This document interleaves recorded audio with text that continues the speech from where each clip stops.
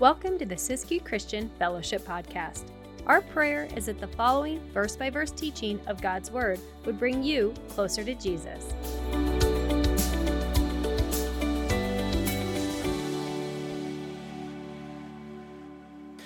1 Corinthians chapter 6.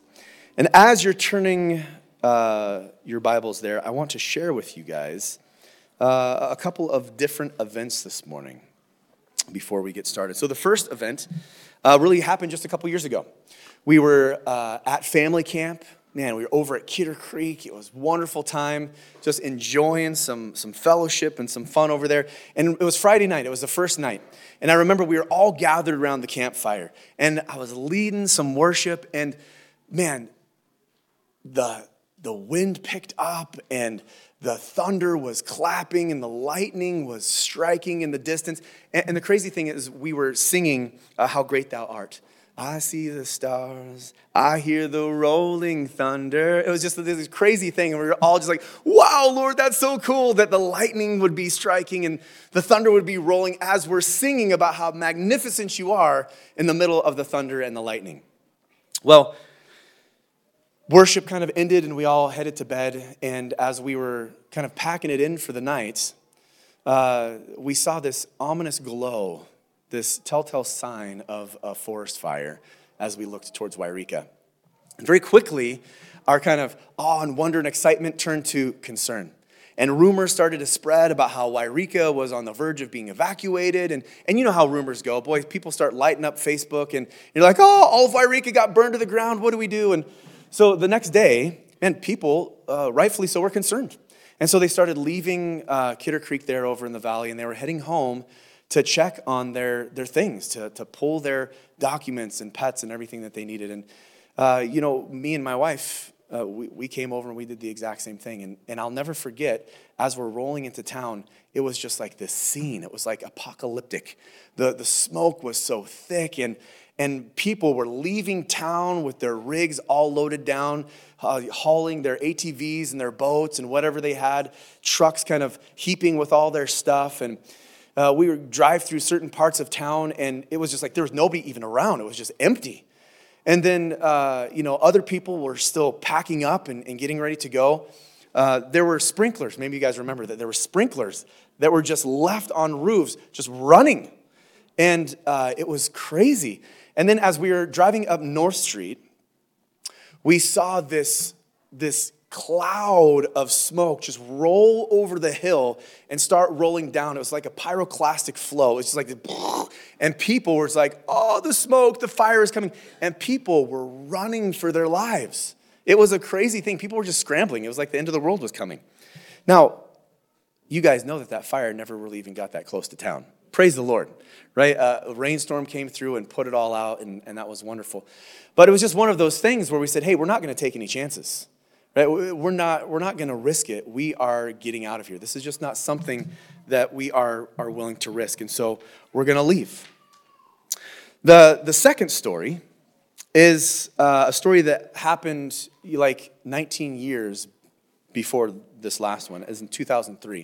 And you guys have heard of Siegfried and Roy, right? They're the dynamic duo there. They used to be. I think they're both dead, actually, now. I'm not sure. I shouldn't say that. But anyways, they were the famous magicians there in Las Vegas.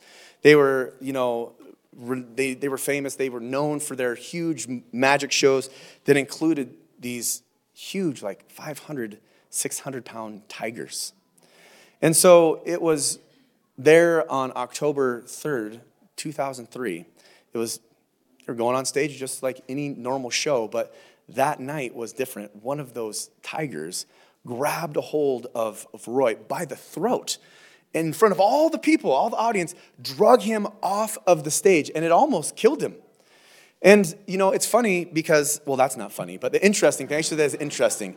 It's interesting because a couple years later, just a couple years ago, last year actually, they reopened that investigation. They said, well, what really happened there? Why did the tiger really attack Roy? And there's all of these theories that they came up with. Well, maybe it was the conservation people, PETA, the animal activists. They were there in the crowd and they did something to make the tiger attack, or maybe they infiltrated his staff. One person suggested that it was Roy's new blood pressure medication or that he had had a stroke. Roy himself said, boy, the tiger was just trying to protect me. The tiger was trying to protect me as he grabbed my throat with his jaws and drugged me off stage like he was going to eat me. There's no mystery. You know what happened? You played with the tiger. And then you ended up almost dying. Now, what do those two events have in common? Absolutely nothing. But they do illustrate two very different responses we can have to danger, to dangerous situations. Right? We can either flee danger. We can say, hey, look, man, this isn't worth it. I'm not taking this risk. It's better to be safe than sorry. Or we can flirt with danger and experience the disastrous consequences. You see, here in chapter 6 of the book of Corinthians, 1 Corinthians, there was a great danger at the church there in Corinth that Paul is warning them of. He's given them some solid advice. He says, man, there's this great danger amongst you. This is what you need to do. You need to flee. You need to run for your life. What was the danger that Paul was warning the Corinthian church about? The pack of rabid wolves? Or was it some nomads that were coming through, murderous men? Was it a hurricane? Nope, it wasn't. What was it? Look at verse 18. 1 Corinthians chapter 6, verse 18. Paul tells the Corinthian church, flee sexual immorality. That danger that Paul was warning the Corinthians to run for their lives from was sexual immorality. And that word for sexual immorality in the Greek is porneia. It's where we get our English word pornography. And that word encompasses all manner of sexual immorality. Fornication, any sort of sexual activity outside of marriage, adultery, that is infidelity, homosexuality, any of it. Paul says, run for your life. Flee from that. You see, as we've discussed previously, sexual immorality was rampant in Corinth. It was a city that was saturated with sex. And part of the reason that Corinth was so saturated with sex, that they dealt with sexual immorality, was because the temple of Aphrodite was there. And the goddess of Aphrodite was the goddess of love and of desire and of, sexual immorality, beauty. That was, her thing. And the temple was there. And along with the temple came the 1,000 temple prostitutes, both male and female, who would descend upon the city every single night to commit their sins, to commit their wicked acts. And so this type of behavior was not only not frowned upon in Corinth, but it was actually encouraged. It was celebrated. It was considered a good thing, sacred prostitution. It was your civic duty. And so Corinth was such a vile place. There was so much sexual immorality that to be called a Corinthian was the lowest moral insult that you could give. A Corinthian girl and prostitute were synonymous terms. And so you say, well, what's the big deal? Let the world be the world. Yeah, I mean, the world is a crazy place, but the Corinthian church was getting involved in this sexual immorality as well. And so Paul says, listen, flee from this. It was such a common thing in their culture that it was another craving to satisfy. It was just another, appetite to satisfy. You kind of look back at verse, 12 or 15? Let me look and see here. I think it's verse 12. Yeah, verse 13. Foods for the stomach and the stomach for foods. So for the Corinthians, sex was just like, another appetite to satisfy. Your stomach gets hungry, you give it food. Your body desires lustful things, you just give it sex. What's the big deal? They had a very casual relationship with sex. Does that sound at all familiar? We may not have 1,000 temple prostitutes descending upon our community every single day, but I tell you what, we have a very similar approach when it comes to sexual immorality as they did. We are very casual in our culture with sex. And that's why immorality is so rampant in our culture as well. I started to look at some statistics just on marriage. Like, how is marriage doing in the United States of America? And I found this chart that was from the U.S. Census Bureau. And it started back in the 60s. And it traced kind of the rate of marriage from the 60s until now. And it starts out, in the 60s, everybody was getting married. That's what everybody wanted to do. It was all about getting married and having kids and buying a house and having, is the American dream. But now, nobody's getting, it's like the graph, it's like a ski slope. It's like a double black diamond ski slope. It's like, man, we're trending into abyss. Nobody's getting married these days. Cohabitation is the new norm. Why get married? We'll just have this, relationship. We'll be committed to each other. And it was interesting that as I kind of dug into this, what I found is that there are an increasing amount of young ladies who are saying, what is going on? Why won't he commit to me? Why won't he marry me? Well, that's because you're giving him everything that he wants without having to commit. And so there's this situation with marriage, but that has an impact because you look at the birth rate, how many births happen to unmarried versus married people. 40% of the babies born in the United States are born to mothers out of wedlock. It's just a statistic that I found. Adultery is at an all-time high. And it is increasing every year. It's trending up. The acceptance of and normalization of homosexuality and transgenderism. We talked on Wednesday night about how this culture has really infiltrated the church. How we have affirming churches now that say, hey, you know what? God calls it a sin. We say, no big deal. You just be you, and everything will be all right. We talked on Wednesday night how there is this movement. Churches in the United States are having drag queens do like Bible story hours.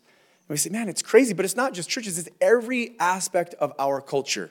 We see this acceptance and normalization of homosexuality and transgenderism. Schools, there are schools in our country where they are being taught not to say the Pledge of Allegiance to the flag of our country, but they're pledging allegiance to a rainbow flag. And this used to be like fringe stuff. You'd be like, oh, you're a conspiracy theorist. I'm not really. I wish that I were. In our churches, in our schools, in our government, Rachel Levine, I'm not exactly sure how you say it, but I found this individual. So I was just looking to see how this had infiltrated our government. And Rachel, I'll just say Levine, 4-star admiral, nominated as Woman of the Year, was an honoree. And you say, wow, what a brave woman. But what a neat thing. Turns out, he's a dude. His name is Richard. He's a big gorilla-looking guy who wears a dress, who is a 4-star admiral who has never served a day in his life in the military. It's like this whole thing. He's the head of like the health department of the United States, which has a very similar ranking system as like the Coast Guard and everything else, the Navy. But you say, what's going on? He's actually a pediatrician who's in charge of charting the course for the health of our children. That's even worse. And I don't say this to make fun of this individual. Man, the struggle that he must go through internally as he wrestles this out, man, I can't even imagine. But you guys remember, how many of you guys remember MASH 4077? You guys remember Corporal Max Klinger? He was the guy who dressed up like a chick so that the army would think that he was crazy so that he wouldn't have to be in the Korean War. Right? It used to be something that was, we just laugh at it, but now it's something that's normal. We have a real 4-star admiral, and our government is charting the course for our young kids. And so it's not just the acceptance of and the normalization of homosexuality and transgenderism, but we see this sexual perversion all throughout all forms of entertainment that we are just taking in, consuming on huge levels as a culture and even as a church. You know, the things that we see on just primetime TV is like normal TV. If I were to resurrect my great-grandfather from the dead and we just sit down and watch some evening TV together, the things that we don't even notice as a culture as being wrong, he would first probably kick my TV over, and then he would just be embarrassed about, because that's just not something that was normal in his day. Pornography is part of that entertainment. $97 billion industry in the United States, pornography. 20% of all searches are linked to pornography, people searching for pornography. Listen to this statistic. 90% of teens and 96% of young adults are either encouraging, accepting, or neutral when they talk about porn with their friends. Teens and young adults 13 to 24 believe not recycling is worse than viewing pornography. It's crazy. But this is the norm for a whole new generation. And you say, well, what's the big deal? Well, these actions have consequences. They're harmful, and we are actively mutilating children under the guise of affirming care. We're saying, you know what, if you want to, as an 8-year-old, 10-year-old, 11-year-old, have your breasts chopped off, then we will get behind that as a culture. And, there are even movements, there's laws that people are trying to pass in different states to where if you don't agree with your child, little Johnny comes home and says, Dad, I think I'm a girl. You say, no, son, you're not, and these are the things I'm going to change. And he goes to CPS, and you get your kid taken away.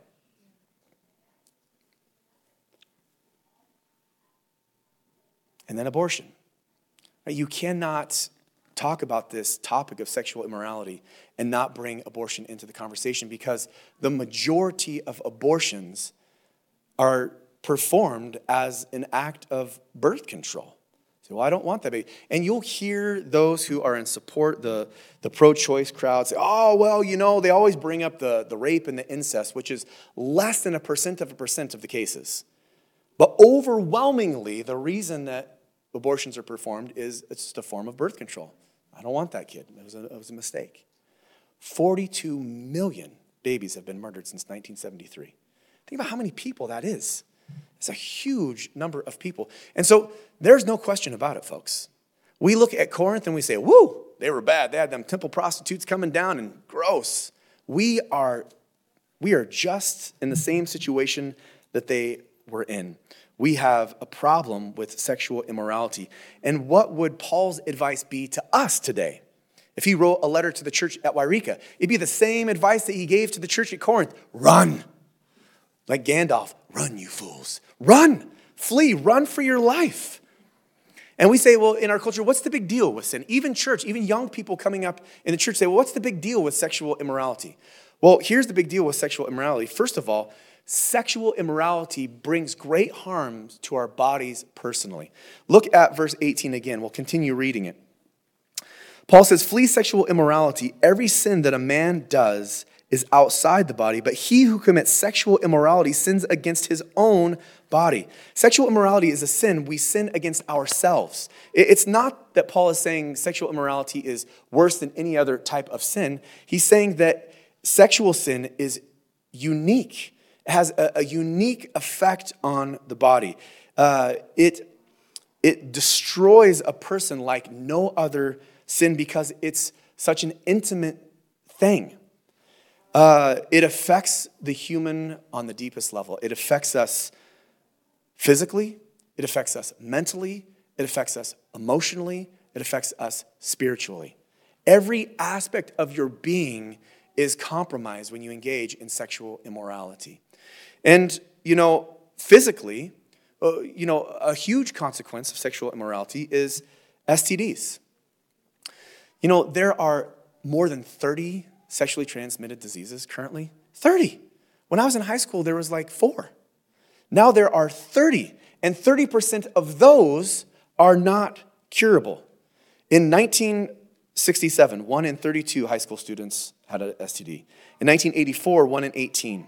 The last study in 2017 that the CDC did in Chicago, 1 in 4 high school girls had a sexually transmitted disease, and the most prevalent is HPV, the human papillomavirus.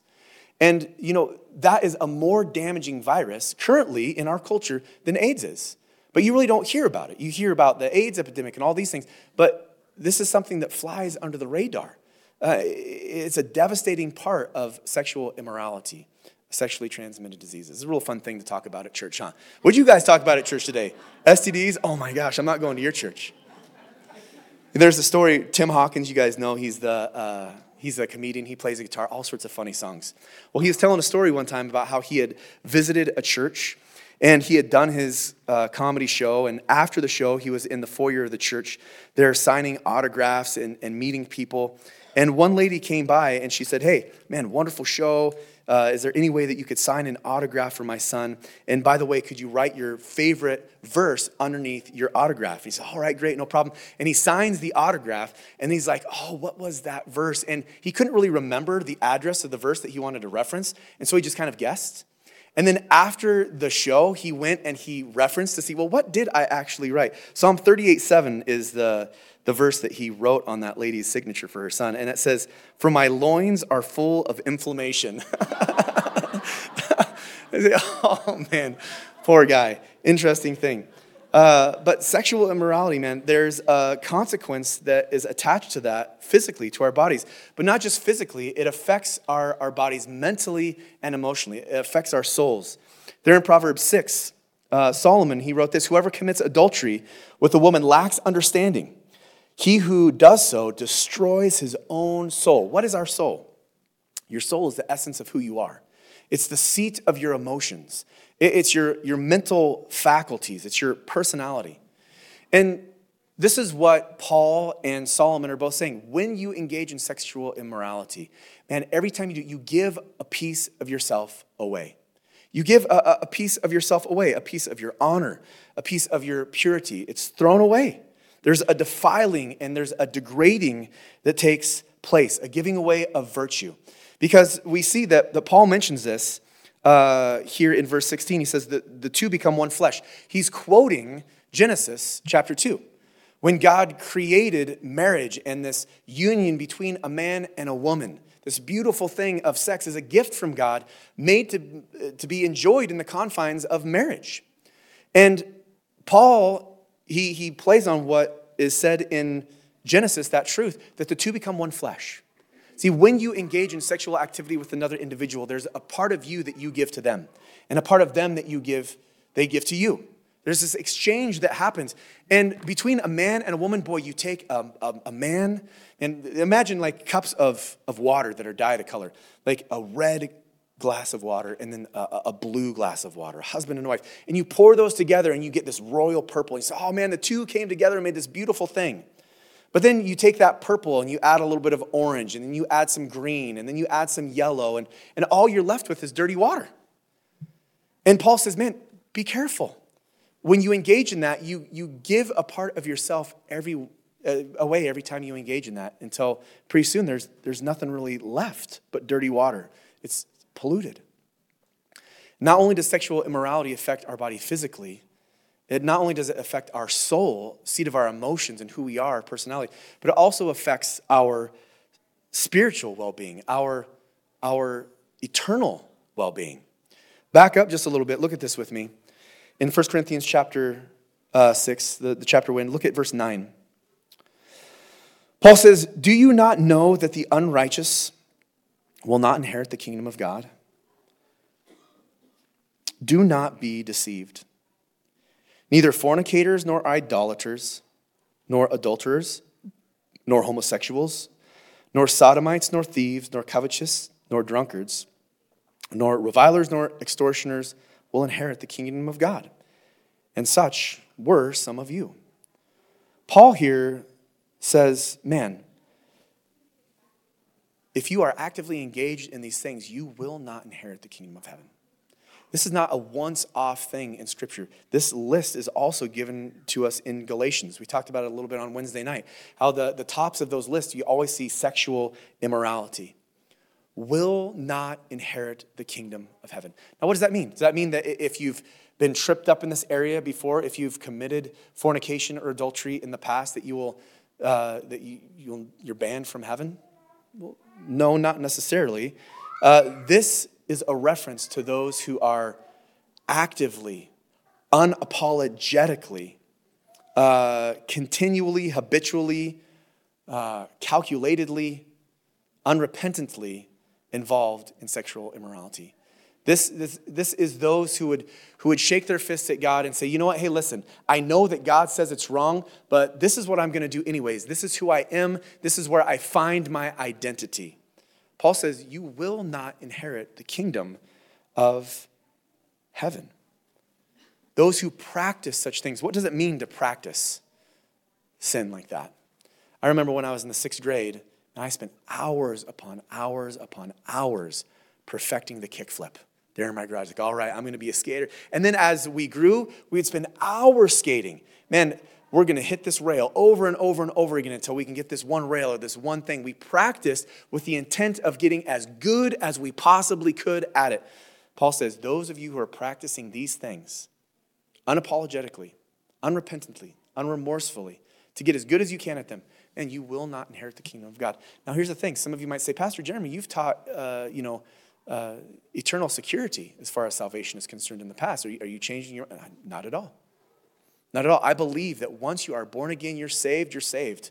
And there's nothing that can undo that. But what I would say is that if you are engaged in these things and it doesn't bother your heart whatsoever, there's no repentance, there's no conviction, I would be like John, and I would question whether or not you were really saved to begin with. 1 John 2:19 says that they went out from us, but they were not of us. For if they had been of us, they would have continued with us. But they went out that they might be made manifest, that none of them were of us. Those who were apostates, who bailed in John's day. John says they didn't fall away. They didn't leave. They were never a part of. And that's what I would say. Regardless, if you are in this place this morning and you're engaged in those activities and there's no check in your spirit at all, and I would never be able to live with myself to stand up here and give you a false sense of security and say, once saved, always saved, brother, sister. You're good. I know that your life doesn't reflect it, but hey, I would say if you're actively engaged in these things and it doesn't bother you whatsoever, I would take a hard look at this verse because eternity is a very precious thing to gamble. And so why do we stay away from sexual immorality? Because, man, it damages us in our physical body, in our soul, in our spirit. But not only does it hurt us, secondly, it hurts our Savior. Paul goes on to say here, in verse 19, he says, or do you not know that your body is the temple of the Holy Spirit who is in you, whom you have from God, and you are not your own? Backing up to verse 15, Paul says, do you not know that your bodies are members of Christ? Shall I then take the member of Christ and make them members of a harlot? Certainly not. Or do you not know that he who is joined to a harlot is one with her body? For the two, he says, shall become one flesh. We talked about before. Paul is saying this, hey, don't you understand that when you engage in these things, that God's Spirit dwells in you?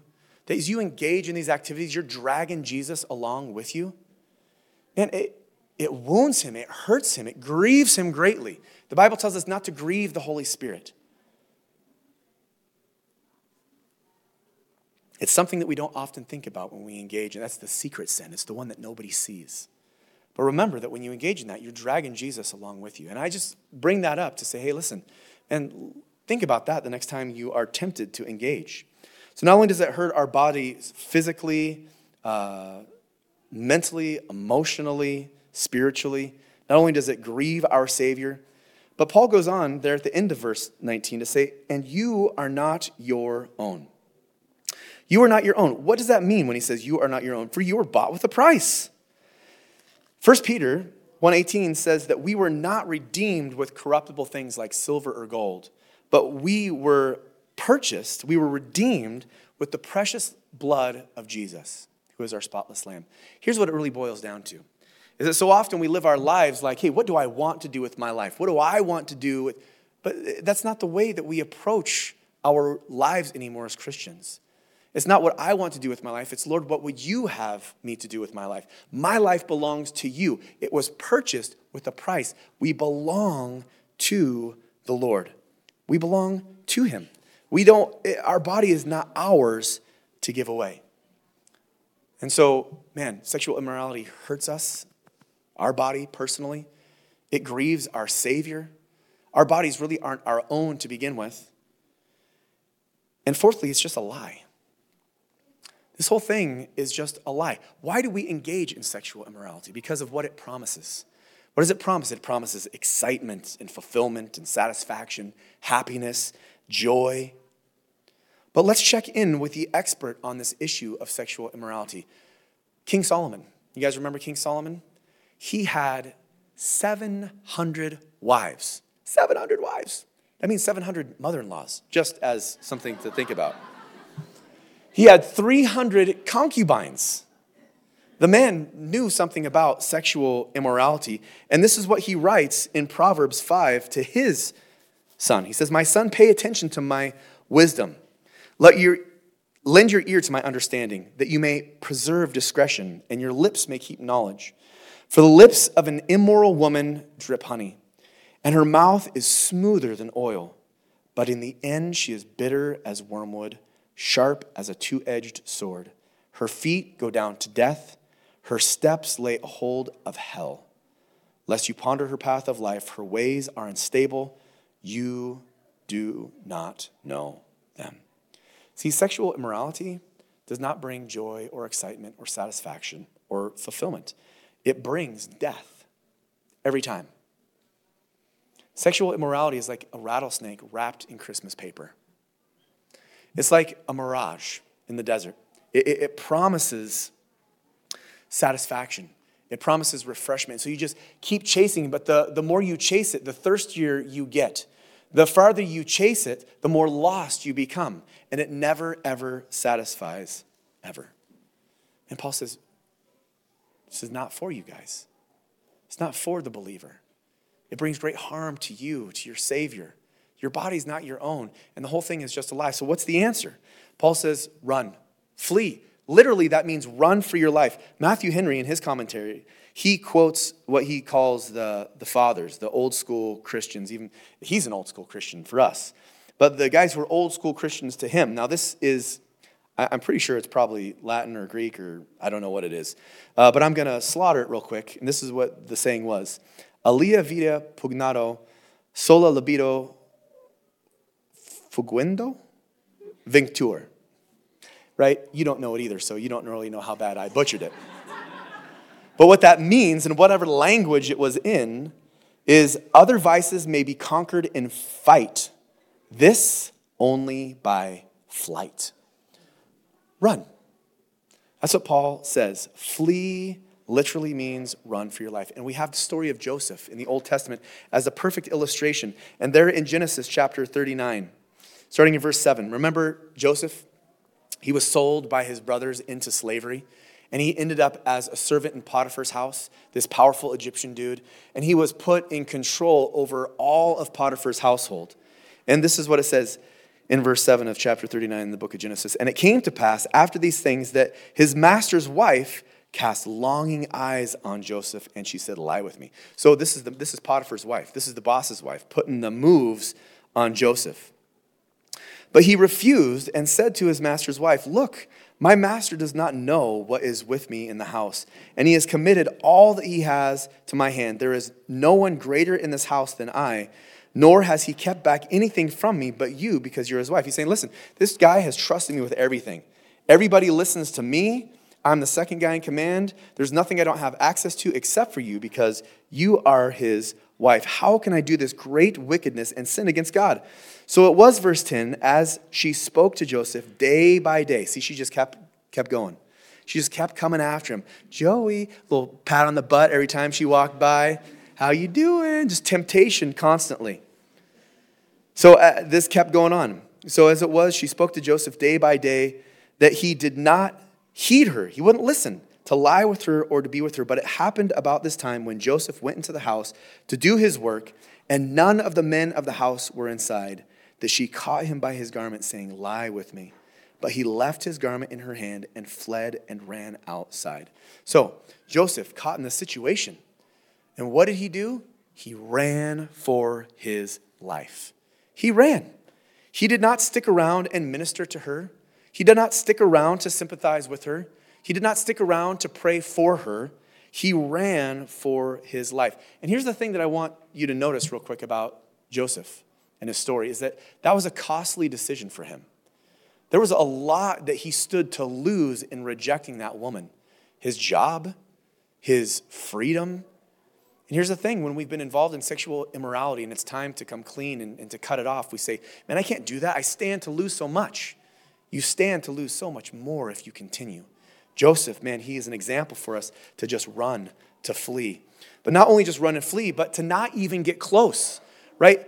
Solomon, that expert, he continues on in Proverbs chapter 5, and he says, therefore, in verse 7, hear me now, my children, and do not depart from the words of my mouth. Remove your way far from her, the woman of immorality, and do not go near the door of her house. When it comes to fleeing sexual temptation, immorality, Solomon says, don't even go near the place of temptation. Run. Paul wrote this in Romans 13:14. He said, but put on the Lord Jesus Christ and make no provision for the flesh to fulfill its lusts. You know those areas in your life that bring about temptation. Stay away from those things. Stay away from the things that tempt you to cross the line. Young couple, set boundaries in your relationship to protect your purity at all costs. Be accountable. Don't go to those places. And people want to know, well, how far is too far? Can we hold hands? Can we kiss? Can we cuddle? It's going to be different for every person. Instead of trying to find out how far you can go, establish the boundary to say, we're going to make sure that we don't tempt ourselves to go down that path. Young brother, an old brother, sister. Man, if there's something that's tempting you, get rid of it. Delete the app. Delete the contact. Block the individual. Whatever it takes, don't even go close, Solomon says. Stay away. And then lastly, really, what's the real answer? The real answer is just to do it God's way. Proverbs 5 continues on. Solomon says, drink water from your own cistern and running water from your own well. Should your fountains be dispersed abroad like streams of water in the streets? Let them be only your own and not for strangers with you. Let your fountain be blessed and rejoice with the wife of your youth. As a loving deer and a graceful doe, let her breasts satisfy you at all times and always be enraptured with her love. For why should you, my son, be enraptured by an immoral woman and be embraced in the arms of a seductress? See, here's the thing. Marriage is the cheat code to unlocking all the wonderful blessings that lie within sex. You will not find satisfaction sexually outside of the marriage covenant. You might satisfy something in your flesh and your carnal nature, but you will never find true satisfaction. Anything outside of marriage, any sexual activity outside of marriage is sexual immorality. Inside that covenant, man, it's a wonderful thing. The marriage bed is undefiled. But everything outside of that, man, you don't find joy and peace and happiness in that. And do you know that statistically, see, the world wants to lie. The world wants to say, man, if you want to be sexually satisfied, engage in all these weird fringe activities. That's where it's at. Do you know that statistically, survey after survey after survey, you know who is the most sexually satisfied in our country? Those who are engaged in monogamous Christian marriages. Isn't that interesting? But the world wants you to believe otherwise. Now, here's the thing that I do want to give you this, is that marriage is not the end all. It's not like once you get married, you'll never experience sexual temptation again. You still need to be on guard, and you still need to flee sexual immorality. But man, enjoy what the Lord has blessed us with, because here's the thing. I have this wood stove in my house, and it's got the glass door, and man, I love it. I love the fire that we build in the mornings and in the evenings, and man, it's warm, and it brings light, and it brings joy. And you guys know, when you just hang out and relax and watch a fire, there's a peace that just comes from that fire. I love that fire. But you take that same fire out of your wood stove, and you kindle that fire in the middle of your living room on the hardwood floor, and you're going to have a totally different experience. That same thing that brought great joy and peace and satisfaction is going to now bring about death and destruction. And that really is the way that it is. And so I'm almost done. I am really. And so I know maybe you're like, all right, dude, we get it. We hear you, Pastor Jeremy, right? Sexual immorality is bad. But maybe you're here this morning and you're like, I'm caught up in it currently. I'm stuck in this place. Like, what do I do? Am I just damaged goods now? Am I just a cup of muddy water? Is the Lord just done with me? And I'm here to tell you that we have such an amazing, wonderful, forgiving God who desires to bring about restoration in your life. 1 John 1:9 tells us if we confess our sins, he is faithful and just to forgive us our sins and to cleanse us from all unrighteousness. John continues on in chapter 2, that same book, 1 John 2:1. He says, my little children, these things I write to you so that you may not sin. Right? Why does Paul give us all of these warnings? So that we won't sin. But if we do, we're not toast. He continues on to say, and if anyone sins, we have an advocate with the Father, Jesus Christ the righteous. And he himself is the propitiation of our sins, the payment for our sins, and not for ours only, but for the sins of the whole world. Here's the thing. I don't want you to misunderstand me this morning. I don't want you to think that you are beyond forgiveness. I don't want you to get bogged down in condemnation. And there's forgiveness. There's a new start. I also don't want you to say, hey, there's forgiveness, so let's just go for it and sin anyways. Because there's great consequence in that. You guys remember the story in John, or is it Matthew? I better check. I think it's Matthew. Oh, it's John 8. John 8, it's the woman who was caught in the act of adultery. And all the guys brought her to Jesus, and they all were there with a stone in their hand, and they brought him to Jesus and said, Jesus, what should we do with this woman? I mean, she should have been stoned for her adultery. But Jesus really didn't answer them. He just stooped down and began to write in the dirt. And many Bible scholars believe that he was writing these men's sins down, perhaps individuals that they had had sexual encounters with. And one by one, it says that they dropped their rock and they walked away. Jesus told them, he who is without sin cast the first stone. And they all just walked away. And then those beautiful words, Jesus looked at that woman and said, is there nobody here to accuse you? Where are your accusers? And he says, I don't accuse you either. And what does he tell her? Go your way and what?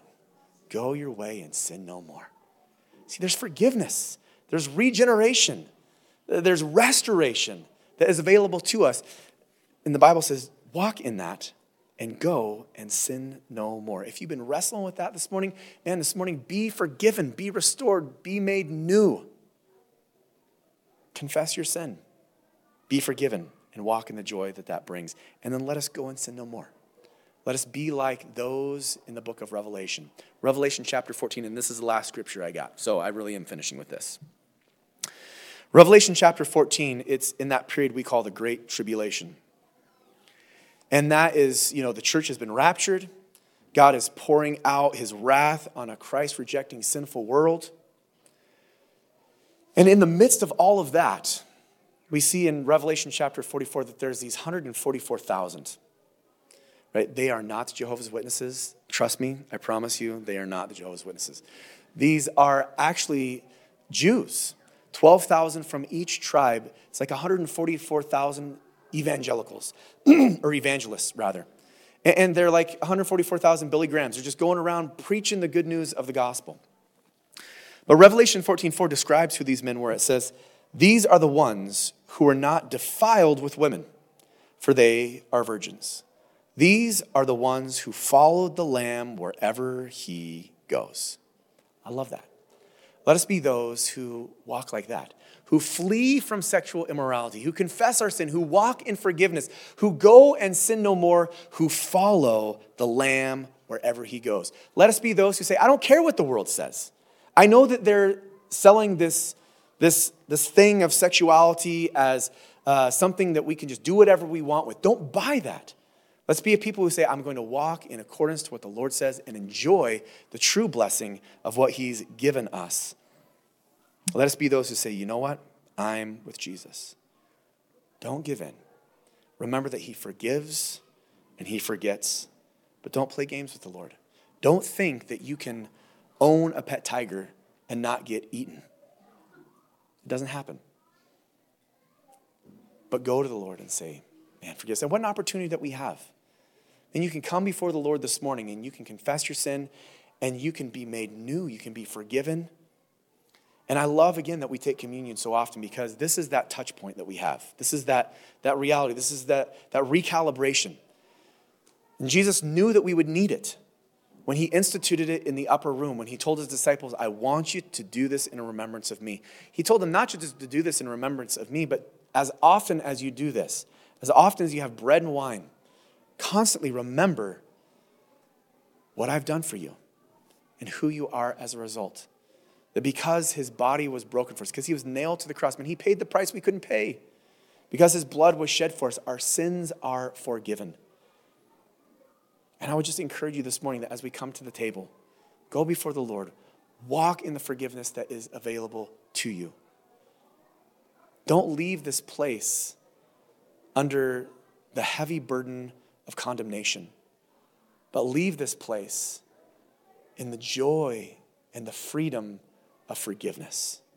And the Bible says that if you believe in your heart and confess with your mouth that Jesus is Lord and that God raised him from the dead and that he died on the cross for you and that he was raised from the dead 3 days, then you're saved. Because I wonder if there aren't some in here who say, man, I've never been forgiven. I've had this burden of sin, and not just sexual sin, but all sin. I want you to know that you can be forgiven as well. This is not just sexual sin. If you have never had your sins forgiven, the Bible says today is a day of salvation. And you don't need me to hold your hand. You don't need to come up here and make any special, proclamation. You just go before the Lord and say, I know I'm a sinner. I know that I need forgiveness. I put my faith and trust in the work of the cross. I believe. Please forgive me. My life is yours, and you'll be saved. So let's do that work as we come.